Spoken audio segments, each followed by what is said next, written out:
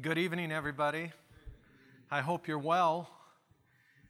Ontario is lovely these days. We have enjoyed it immensely. It's definitely not the first time we've been here. And I must say, I think every time we've come, we've seen a little bit of snow spitting. So wow, how beautiful the weather has been. I've just enjoyed it. I must say that we are very undeserving of your hospitality at the Prophet's Chamber. Is that what you call it, the Prophet's Chamber? What a lovely, lovely place, and you're to be commended for rolling out the red carpet the way you do. I'm thinking about extending our visit, maybe 6 or 8 weeks, I don't know. It's so nice. You can come and visit. We'll have a good time of fellowship, but seriously, what a lovely, lovely gesture, and my wife Debbie and I thank you very, very much. Very nice. Well, let me say that Gospel Mission of South America, no doubt, is somewhat new to many of you, although the mission itself is approaching its 100th birthday in 2023. Our founder came to know the Lord as his Savior when he was 38 years old. And between the age of 38 and the age of 45, he got involved in ministry, in 2 ministries in particular. One of those was with a team of men in his church in New Jersey. They had a ministry in Sandy Hook, New York, preaching the gospel to soldiers at a military base there. And the other ministry was related to his background in insurance sales. He was asked to be the treasurer for the Bolivian Indian Mission. And the Lord began to work in Mr. Strong's heart, and at the age of 45, he made a survey trip to the country of Bolivia. And while he was in Bolivia for several months, he visited many of the stations the missionaries were working in, and he was a bit distraught because he didn't feel that he fit in anywhere there. And he was riding the train from Bolivia. Bolivia is a landlocked nation, and he was traveling out to Chile, to a city called Arica, where he would take the steamer back to New York City. And when he came in view of Arica, Chile, he says that he prayed and he said, "Lord, I find no place in Bolivia for me. I have 3 days left. Might you have something for me in Chile?" And so he took his interpreter and they boarded another train. They went to the next town north, which is the city of Tacna. Today it belongs to Peru. Back then it belonged to Chile. And as him and his companion were walking around, they walked in front of an army barracks. And the light came on, and he asked his interpreter to help him, and they found out the person who was in charge, and they requested an opportunity to have a meeting the following day. And perhaps to their surprise, the meeting was granted, and the next day they were before the soldiers of the barracks, and they preached the gospel to the group of men. And when he left to take his steamer back to New York City, he left with the conviction that God would have him return to Chile to preach the gospel to Chilean soldiers. And so not even a year later, he would set sail, followed by his wife, his 10-year-old daughter, and his 14-year-old son, and they would return to Chile, and the Soldiers and Gospel Mission was born. And so it was their objective to take the Word of God to soldiers throughout the length of the country of Chile. If you can picture Chile, I'm embarrassed to say, I honestly don't know how long Chile is, but I'm going to guess around 4,000 miles long, and probably on the average 70 miles wide. So it's a very long country, involves a lot of travel north and south. And Mr. Strong traveled north to south and south to north and everything in between, and gave out tens of thousands of Bible portions and New Testaments. Along came the late 20s, early 30s, and there became a burden for reaching out to the Mapuche Indians in the southern region of Chile. And so missionaries were sent into the Andean region where the Mapuches were primarily living, and they began church planting, and we became, from that point, Soldiers and Gospel Mission of South America. From Soldiers and Gospel Mission to Soldiers and Gospel Mission of South America. And later in 1960, when Mr. Strong went home to be with the Lord, by the way, when he went home to be with the Lord, he had just given out his last tract. And I read recently again the letter that his son wrote about his father's homegoing. He was in southern Chile. He lifted his foot to climb on the train and collapsed, and before he hit the ground, he was in heaven. He was 82 years old. And so when Mr. Strong went to heaven, the leaders of the mission determined to turn the military ministry over to the Gibbons and make their primary emphasis exclusively church planting. And so we became the Gospel Mission of South America. We left the soldiers high and dry. No, we really didn't do that. And even to this day, you could meet elderly soldiers who remember William Strong Sr. and were touched by his life. His two children, who were 10 and 14 when they arrived in Chile, both went on to serve the Lord their entire lives. His daughter died in Chile. His son retired when he was 91 years old. And tremendous heritage of what God has done in that country. Well, along came the 1960s, and in the late 60s, some of you, I know by looking at you, that you'll remember that South America looked like it was going to be engulfed in communism. And Chile democratically elected a president by the name of Salvador Allende. And he was a communist. And it was said that he had an objective of kicking out missionaries, all missionaries from the land of Chile. And so our leaders wisely sent a team to Argentina and a team to Uruguay so that there would be something prepared when the missionaries in Chile were forced to leave. If you know history, you know that a man by the name of Pinochet orchestrated a coup, and Chile was saved from communism, and the missionaries never had to leave. But the Gospel Mission of South America began to work in Argentina and Uruguay as a result of that. It was in 1990 that my wife and I arrived in the country of Peru with a different organization, actually. We had full knowledge of Gospel Mission of South America, but we spent a year there first, and then we joined the GMSA in 1991, had the privilege of serving in 2 church planting ministries, the last one for 18 and a half years, about 100 miles southwest of the city of Buenos Aires. And that's the ministry that, by God's grace, we had the privilege of turning over into national hands a year and a half ago on June 1st, May 31st, I guess, of last year, and came to Fort Lauderdale to continue our ministry here. Debbie and I have 4 children. Our oldest daughter is married, and she has our 2 granddaughters sequestered in Pennsylvania. We have to go all the way to Pennsylvania to see them. We have a son and his wife, number 2. They're in Greenville, South Carolina. And our daughter who follows is in Argentina.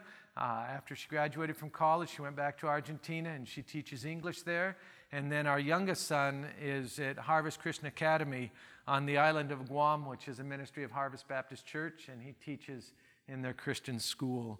So that's a little bit about us. I want to talk to you tonight about the profile of an empowered servant. And as we think back over the history of the GMSA, there's a person in our history who many of us who are missionaries today with GMSA had the privilege of knowing. His name was George Black. He was the second general director of the mission from 1957 until 1979. He followed Mr. Strong as general director. And Mr. Black was saved at the age of 29. And he shares his testimony, and I quote, he says, in 1936, I began to read God's Word, starting with St. John. I soon came under strong conviction of sin as my life at that time was dishonoring to God, my parents, and myself. The Holy Spirit applied the Word to my heart and conscience, and in the summer of 36, I gratefully accepted as my personal Savior the Lord Jesus Christ. That fall at a young people's missionary rally, my Savior became my Lord, and I dedicated my life to Him and volunteered to go where He would send me. Desiring to witness to others of the joy I had found in Christ and yet not knowing how, I was led to take a correspondence course in personal evangelism in the Philadelphia School of the Bible. This resulted in the desire for further study of the Word, and in 1937 I enrolled in PSOB Day School. Through a friend, I heard of God's wonderful working in the land of Chile and of the open door there for preaching the gospel, and I became intensely interested. I made application to the Soldiers and Gospel Mission of South America, and step by step the Lord led until the last paper was approved. And he who ruleth the nations overruled and made it possible for me to preach the gospel in Chile. Faithful is he that calleth you, who also will do it. 1 Thessalonians 5:24. As I look out over this group, I see all kinds of children. I'm so glad for that. And I hope you kids will realize that tonight I am talking to you too.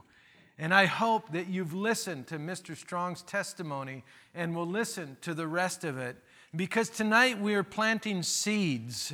And we're going to pray that your moms and dads and your pastor and your Sunday school teachers will water the seeds that are being planted.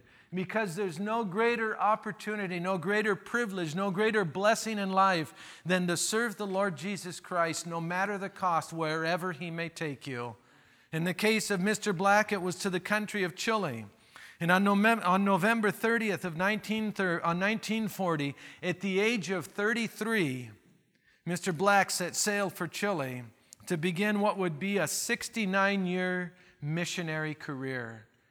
Now, you do the math, will you? What's 69 plus 33? Anybody care to say? 102. He died on the field at age 102. Within 2 years, Miss Letty Pudney arrived from BC, Canada. Yay for Canada. And on December 31st, 1943, George and Letty were married in southern Chile. 8 months later, Mrs. Black fell ill with spinal meningitis. The high fever damaged her auditory nerves and left her severely deaf. This is how we knew her.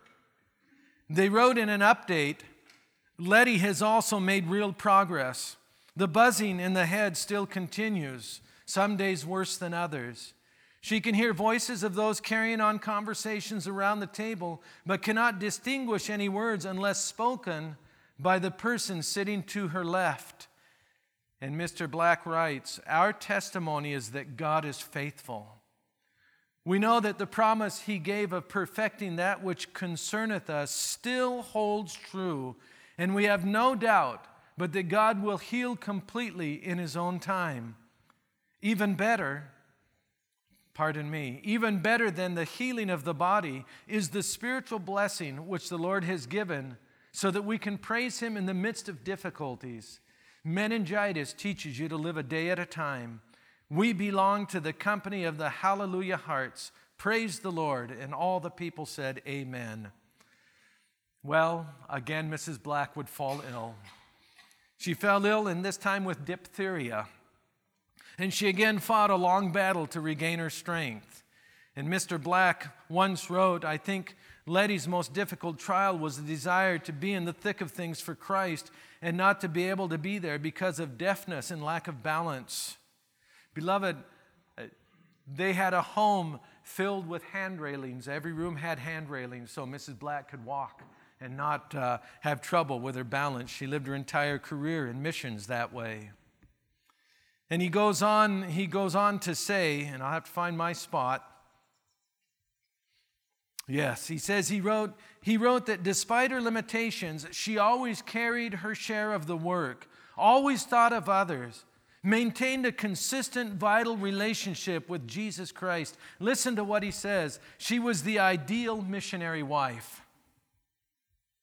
Now I say this, their belief that God would heal Letty completely in his time came true on May 14th, 1998, when after 55 years of missionary service, God called her home to heaven from Copiapó, northern Chile.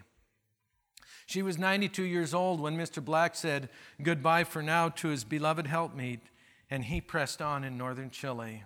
And 1 month shy of 102 years old, having lived alone until the very end of his life, Mr. Black, too, was called home from Chile by his Lord. And imagine this, after 23 years as general director of the mission, not including all the previous years, he spent the next 30 years with Letty by his side for her last 20 years doing church planting in northern Chile. And beloved, 3 churches are the fruit of that investment that didn't even begin until he was 72 years old. And so I see very few of you that we could sign off on the dotted line here tonight. Well, that's not what we're about. This is a unique case. But let me say this, and by the way, you could be turning to Romans 1:1. These servants of God were steadfast and unmovable, just like 1 Corinthians 15:58 says. By the grace of God, they were always abounding in the work of the Lord. By the way, they never could have children. But they abounded in the work of the Lord. They were steadfast and they were unmovable by the grace of God. But this was not because of tenacity or stamina. This was because of personal enslavement to the Lord Jesus Christ. This was because of the abiding conviction of God's call. This was because of the unwavering separation to the gospel of God. These were the things that moved them. These are the things that characterize an empowered servant of God. And beloved, nothing has changed. These are still the things that characterize an empowered servant of the Lord Jesus Christ. And these are the reasons that the Apostle Paul would say in Romans 1:14 and 15, I am dead, or I am ready to preach the gospel. This is why he would say in 1 Corinthians 9:16, for though I preach the gospel, I have nothing to glory of, for necessity is laid upon me. Yea, woe is me. Woe is unto me if I preach not the gospel. This is why he would say in 2 Corinthians 12:15, and I will very gladly spend and be spent for you, though the more abundantly I love you, the less I be loved. This is why he would say in Philippians 4:13, I can do all things through Christ which strengtheneth me. This is why he would say in Romans 1:16, for I am not ashamed of the gospel of Christ, for it is the power of God unto salvation to every one that believeth.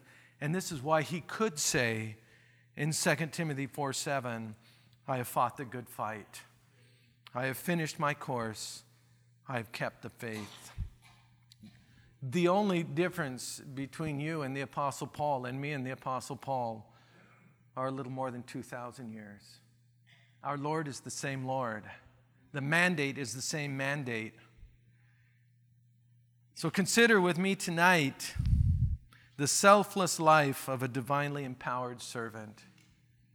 And Mom and Dad, I give you the challenge tonight, you who have those little treasures sitting nearby, would you consider surrendering your child to the Savior for a life of service? Would you consider doing that? So think with me about the selfless life of a divinely empowered servant. And we're looking at Romans 1:1, just that one verse. Paul, a servant of Jesus Christ, called to be an apostle, separated unto the gospel of God. That's all we want to see. And we see, first of all, that he's submitted to the Savior. He's submitted to the Savior. You notice that Paul introduces himself not first of all as an apostle, but first of all as a what? As a servant. A servant of Jesus Christ. A bondslave, utterly surrendered to the authority of Christ his Lord, completely yielded for duty. And the word emphasizes subservience and insignificance rather than honor, though without doubt the Apostle Paul considered it a great honor to be a slave of the Lord Jesus Christ. According to Wiest, it was the most abject, servile term used by the Greeks to denote a slave. A slave was said to be one bound to his master in cords so strong that only death could break them. It was one who served his master to the disregard of his own interests, one whose will was swallowed up in the will of his master. That was the Apostle Paul. He was a slave of the Lord Jesus Christ. You may remember in Romans 4:1, he asked to be considered a minister of Christ. It's a little bit different word, the word minister. Literally translated, it would be an under-rower. And well, what was an under-rower? An under-rower was the lowest level of rowers who did their grueling, dangerous, and demeaning work in the belly of a ship at high sea. They were the ones down there that were rowing. Those were the under-rowers. They were considered to be the lowest of the lowest slaves. And the Apostle Paul, he didn't seek recognition or acclaim. He wasn't looking for notoriety. He didn't have any interest in position. He wasn't expecting honor or privilege. He was pleased simply to be an under-rower, to be a slave of the Lord Jesus Christ. His life was swallowed by the will of Christ. He was content to be counted as the lowest of the lowest. And beloved, such enslavement to Christ is so basic to Christian service, so basic to Christian service, and so inseparable from a vital and vibrant daily walk with the Lord Jesus Christ. Utter surrender to His authority and lordship is absolutely unnegotiable if a person will face the rigors of ministry with conviction and joy, as George and Letty Black did so many years ago. Do you remember Acts chapter 5 when the apostles were brought before the Sanhedrin for preaching the Lord Jesus Christ? And in verses 40 to 42, the Bible says that when they had beaten them, they commended them that they should not speak in the name of Jesus and let them go. And they departed from the presence of the council, rejoicing that they were counted worthy to suffer shame for His name. And so you see the rigor that accompanied the ministry. And you see the joy that they exercise because of the privilege of slaves of suffering for the name of the Lord Jesus Christ. Beloved, that's not just courage and tenacity. No one has that much courage and tenacity. That's the result of being a bondslave, utterly surrendered to the authority of the Lord Jesus Christ, completely yielded for full duty, and despite the consequences, empowered to continue preaching without pause. That's the kind of servants that God continues to seek out. I think missions is often romanticized today. And I think that there are those who naively assume that they've crossed the divide from self to slave, and yet they've never been objectively put to the test. And because I don't know you, I can't say that no one here has ever been put to the test, because it's very possible that there are some here who have suffered greatly for the cause of Christ. I wouldn't know. But I will say that by and large in North America, we know very little about what it means to suffer for the gospel, to suffer to preach the gospel. And you know, I would say it's one thing to step on a plane and do a short-term mission. It's quite another to hit the purchase button and get only a one-way ticket. It's one thing to absorb the sights and sounds and the smells of a foreign country for a brief time. It's quite another to accept them as the new norm for years to come. If you glean nothing else from this message tonight, I hope you learn something about how to pray for the missionaries that you know and love and support. It could be that the culture that a missionary romanticizes has become the source of his endless irritation and frustration. Listen, even to the point of feeling hatred. You imagine their driving habits in third world countries, terrible customer service, long lines, tax evasion, they seek to draw you in, lying constantly, lateness, bureaucracy, it all grates on you. And it becomes a part of the culture shock that all, if not, or most, if not all missionaries will work through if they stay on the field. And the language that a person thought to learn fast may come with difficulty and discouragement, and there'll be feelings that I'm never going to get this language. I'll never be able to talk. I'll never be able to have a conversation. And there are those who will have the false idea that the whole city is waiting for their arrival. And people will say things like, we love the people of this city. They don't even know them. Those are naive statements. And they have the idea that these people are just waiting for them to get there and take the gospel, when in reality they don't care. They don't care whether you come or not.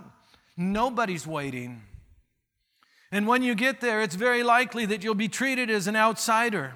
You'll be stared at by the very people you greet politely. And you might be laughed at because of your language skills, criticized, even despised for being North American. You may be taken advantage of financially. When you're a foreigner in some countries, you always get a special price. You may face the opposition of popular religion. You may be dismayed by the bureaucratic task of acquiring residency. You may be robbed. We know a missionary in Argentina who in 34 years was robbed 15 times. His wife was shot through the leg in a car while they waited at a traffic light. One time they entered their home and he was held at bay while they beat his wife up so that he'd give over their goods. We never saw anything like this, but these things are a reality for some. Some will be falsely accused. Some will be sued. Some will face sickness like Mrs. Black. Some will be misunderstood or misrepresented. These things are all normal. And on top of all this, do you know what happens? At home, parents grow old. Siblings and friends marry and have families. Birthdays and weddings and funerals will happen even though you're not there. Life just goes on.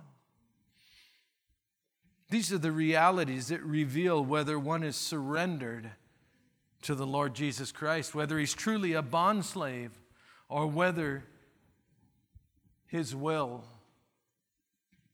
is his own. When the Apostle Paul identified himself as a bondslave in Romans 1:1, he had already been abundant in labors. He had already suffered stripes above measure, been imprisoned often, suffered death threats, beaten by his own countrymen, beaten with rods and stoned and shipwrecked various times. And he had traveled under dangerous circumstances. He had known perils of waters and robbers and of his own countrymen, and perils by the heathen in the city and in the wilderness, and perils in the sea and among false brethren. He had suffered physical weariness and pain and watchings and hungerings and thirstings and fastings and coldness and nakedness. And in addition to that, according to 2 Corinthians chapter 11, the ongoing concern for the churches. And yet he pressed on. He knew what he was talking about, didn't he? He pressed on. He was a servant. He was a slave. He was an under-rower. He pressed on. And what's behind his selfless enslavement to Christ? The Old Testament equivalent to enslavement is found in Exodus 21:5-6, and it answers the question. It says, "And if the servant shall plainly say," and these are the key words, "I love my master. I love my master, my wife, my children. I will not go out free." At the end of 6 years, he could go out free, or he could buy his way out to go free, but he couldn't take his family with him. He could only go himself. But the key here is he says, "I love my master. Then his master shall bring him unto the judges. He shall also bring him to the door, or unto the doorpost. And his master shall bore his ear through with an awl, and he shall serve him forever." And so listen, and children, listen to the question. Because the question isn't so much if you'll be his bondslave, but do you love your master enough to go to the doorpost? That's the question. That's the real question right there. If you love your master enough to go to the doorpost, you'll do whatever he asks you to do. You'll do it joyfully, enthusiastically, faithfully, constantly. It's paradoxical, but it's the enslaved who are empowered. It's the enslaved who are empowered. And so the empowered gospel servant is submitted to the Savior. But he's not only submitted to the Savior, he's selected to the ministry. He's selected to the ministry. We're going to put our seatbelts on and move. Paul says that he was called to be an apostle. You know, if a person is not convinced that they've been called to the ministry, they should make no plans. Now, I want you to understand that in a general sense, every single one of us have been called to minister. We haven't all been called to vocational ministry, or the church would be empty tonight. But we've all been called to minister, and there are principles in what I'm going to share that apply to all of us. To be called is to be welcomed or invited or appointed to a specific mission or office. Paul's call, you notice that it didn't begin with him. It wasn't of his own doing. He didn't manipulate his way into being an apostle. He didn't come forth to serve out of feelings of guilt. It wasn't something he selfishly pursued for power or wealth or fame. He wasn't just a noble volunteer to be admired, nor was he coerced by a guilt trip. None of these things can describe the Apostle Paul. He was divinely called by Christ himself to be his apostle, one sent on a mission on another's behalf. Beloved mother and father, do you think that God might call one of your children? Would you be willing to help their hearts be tender so that they hear the call when it comes? Would you be willing to do that? The Lord had told Ananias in Acts 9:15, he's a chosen vessel unto me. A call to ministry does not begin with the individual. It doesn't center around one's choice. It begins with God's choice concerning that individual.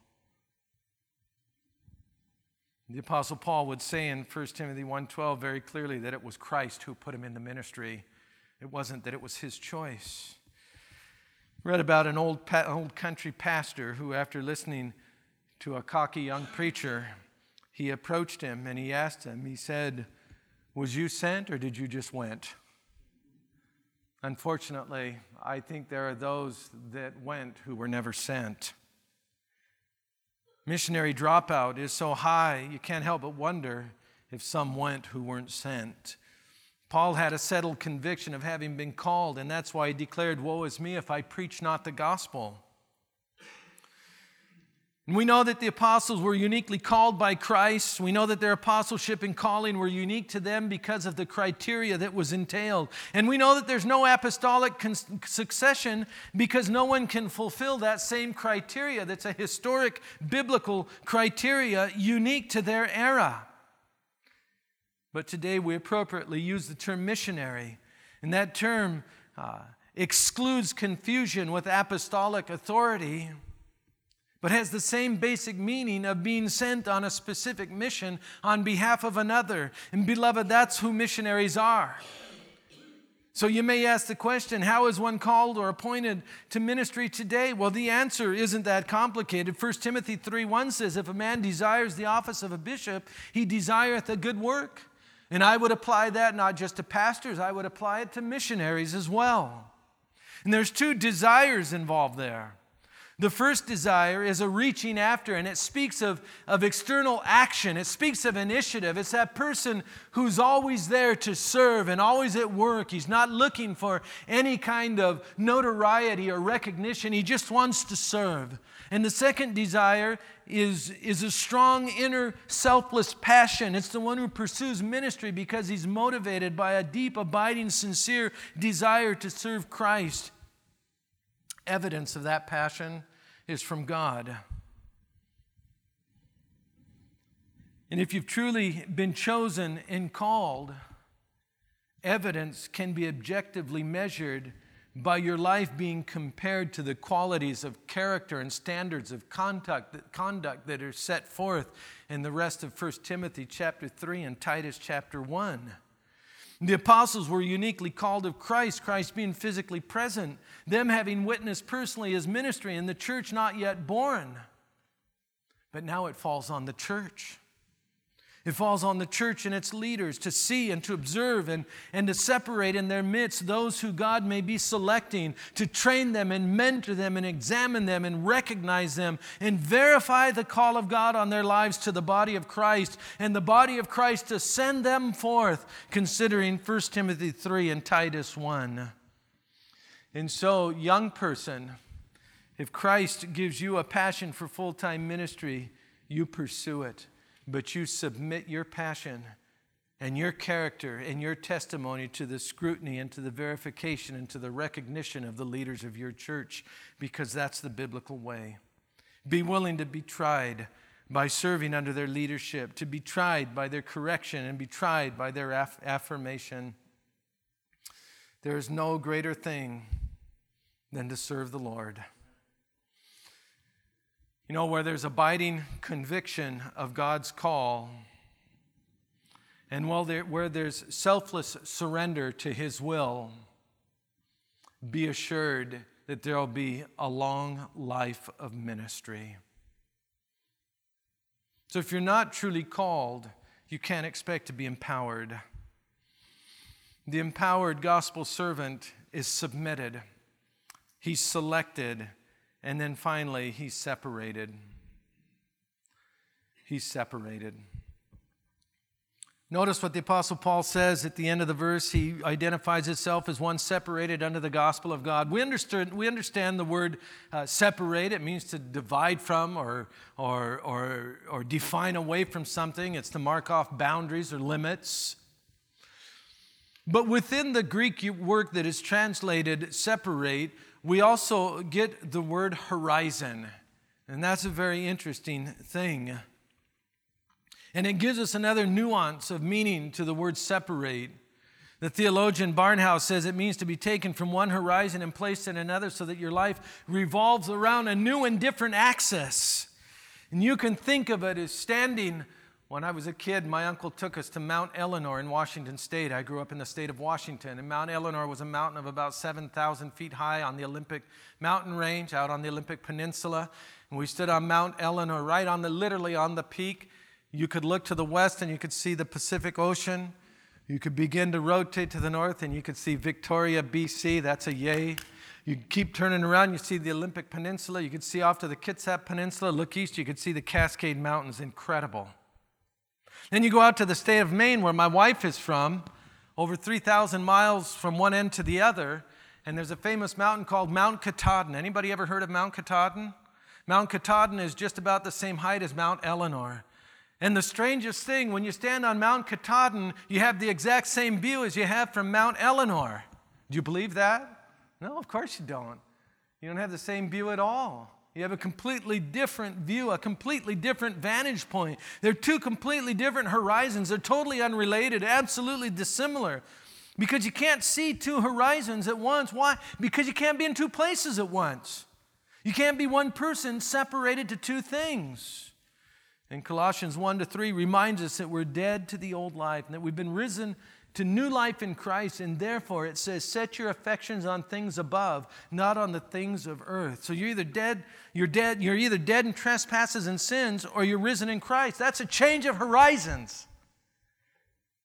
That's rotating on a new axis. That's having a new view.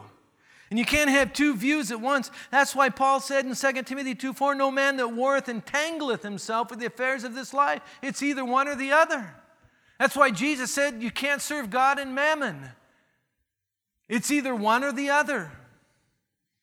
Ministry is so easily disrupted by the affairs of this life because would-be servants attempt to divide themselves between two horizons. Beloved, if you're in, be all in. Because if you're not all in, you're not in at all. And just because you're in full-time ministry, that doesn't mean you're truly separated under the gospel of God. There are lots of distracted servants. Maybe I shouldn't even use the term servants. There's way too much concern in the day we live in about salary and retirement income and vacations and vehicles and gadgets and college funds and days off and businesses on the side and all of this kind of thing. And I'm not saying these things never have their place. I'm not saying they're not important. But when they become a secondary horizon, they divide you and they hinder you in fulfilling your ministry. And that can happen to you even though you're not involved in vocational ministry. Do you know that the Lord has strategically placed every single person in this room somewhere to be a testimony, to preach the gospel of Jesus Christ?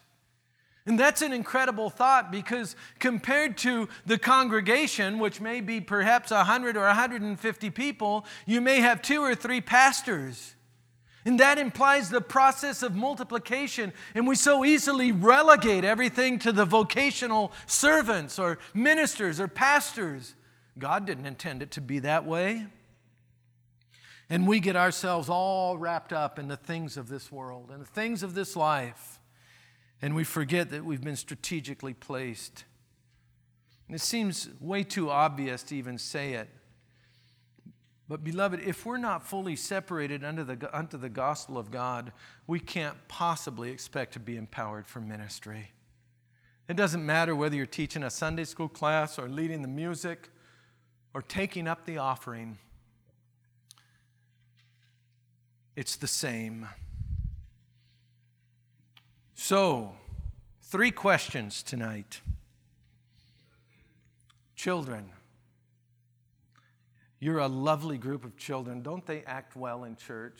They do. Parents, grandparents, this is the question. Number one, do you love your master enough to be enslaved to him forever, no strings attached, no conditions, nothing of as long as? Have you let him take you to the doorpost? Sometime, children, between now and your late teen years, he's going to want to take you to the doorpost. Will you let him do it? Mom and Dad, if they don't understand that, tell them what that's all about. How many went to the doorpost at camp, made a commitment to Christ at summer camp? Anybody here did that besides my wife? There are several of you, right? Yeah. There are all kinds of venues. Sunday school. How many did that in Sunday school? Really committed their life to the Lord after they'd been saved in a Sunday school class. Anybody here like that? Yeah. Some adults. Question number 2. This is a general question for anyone. Are you pursuing ministry in practical ways, motivated by a genuine inward passion to serve Christ?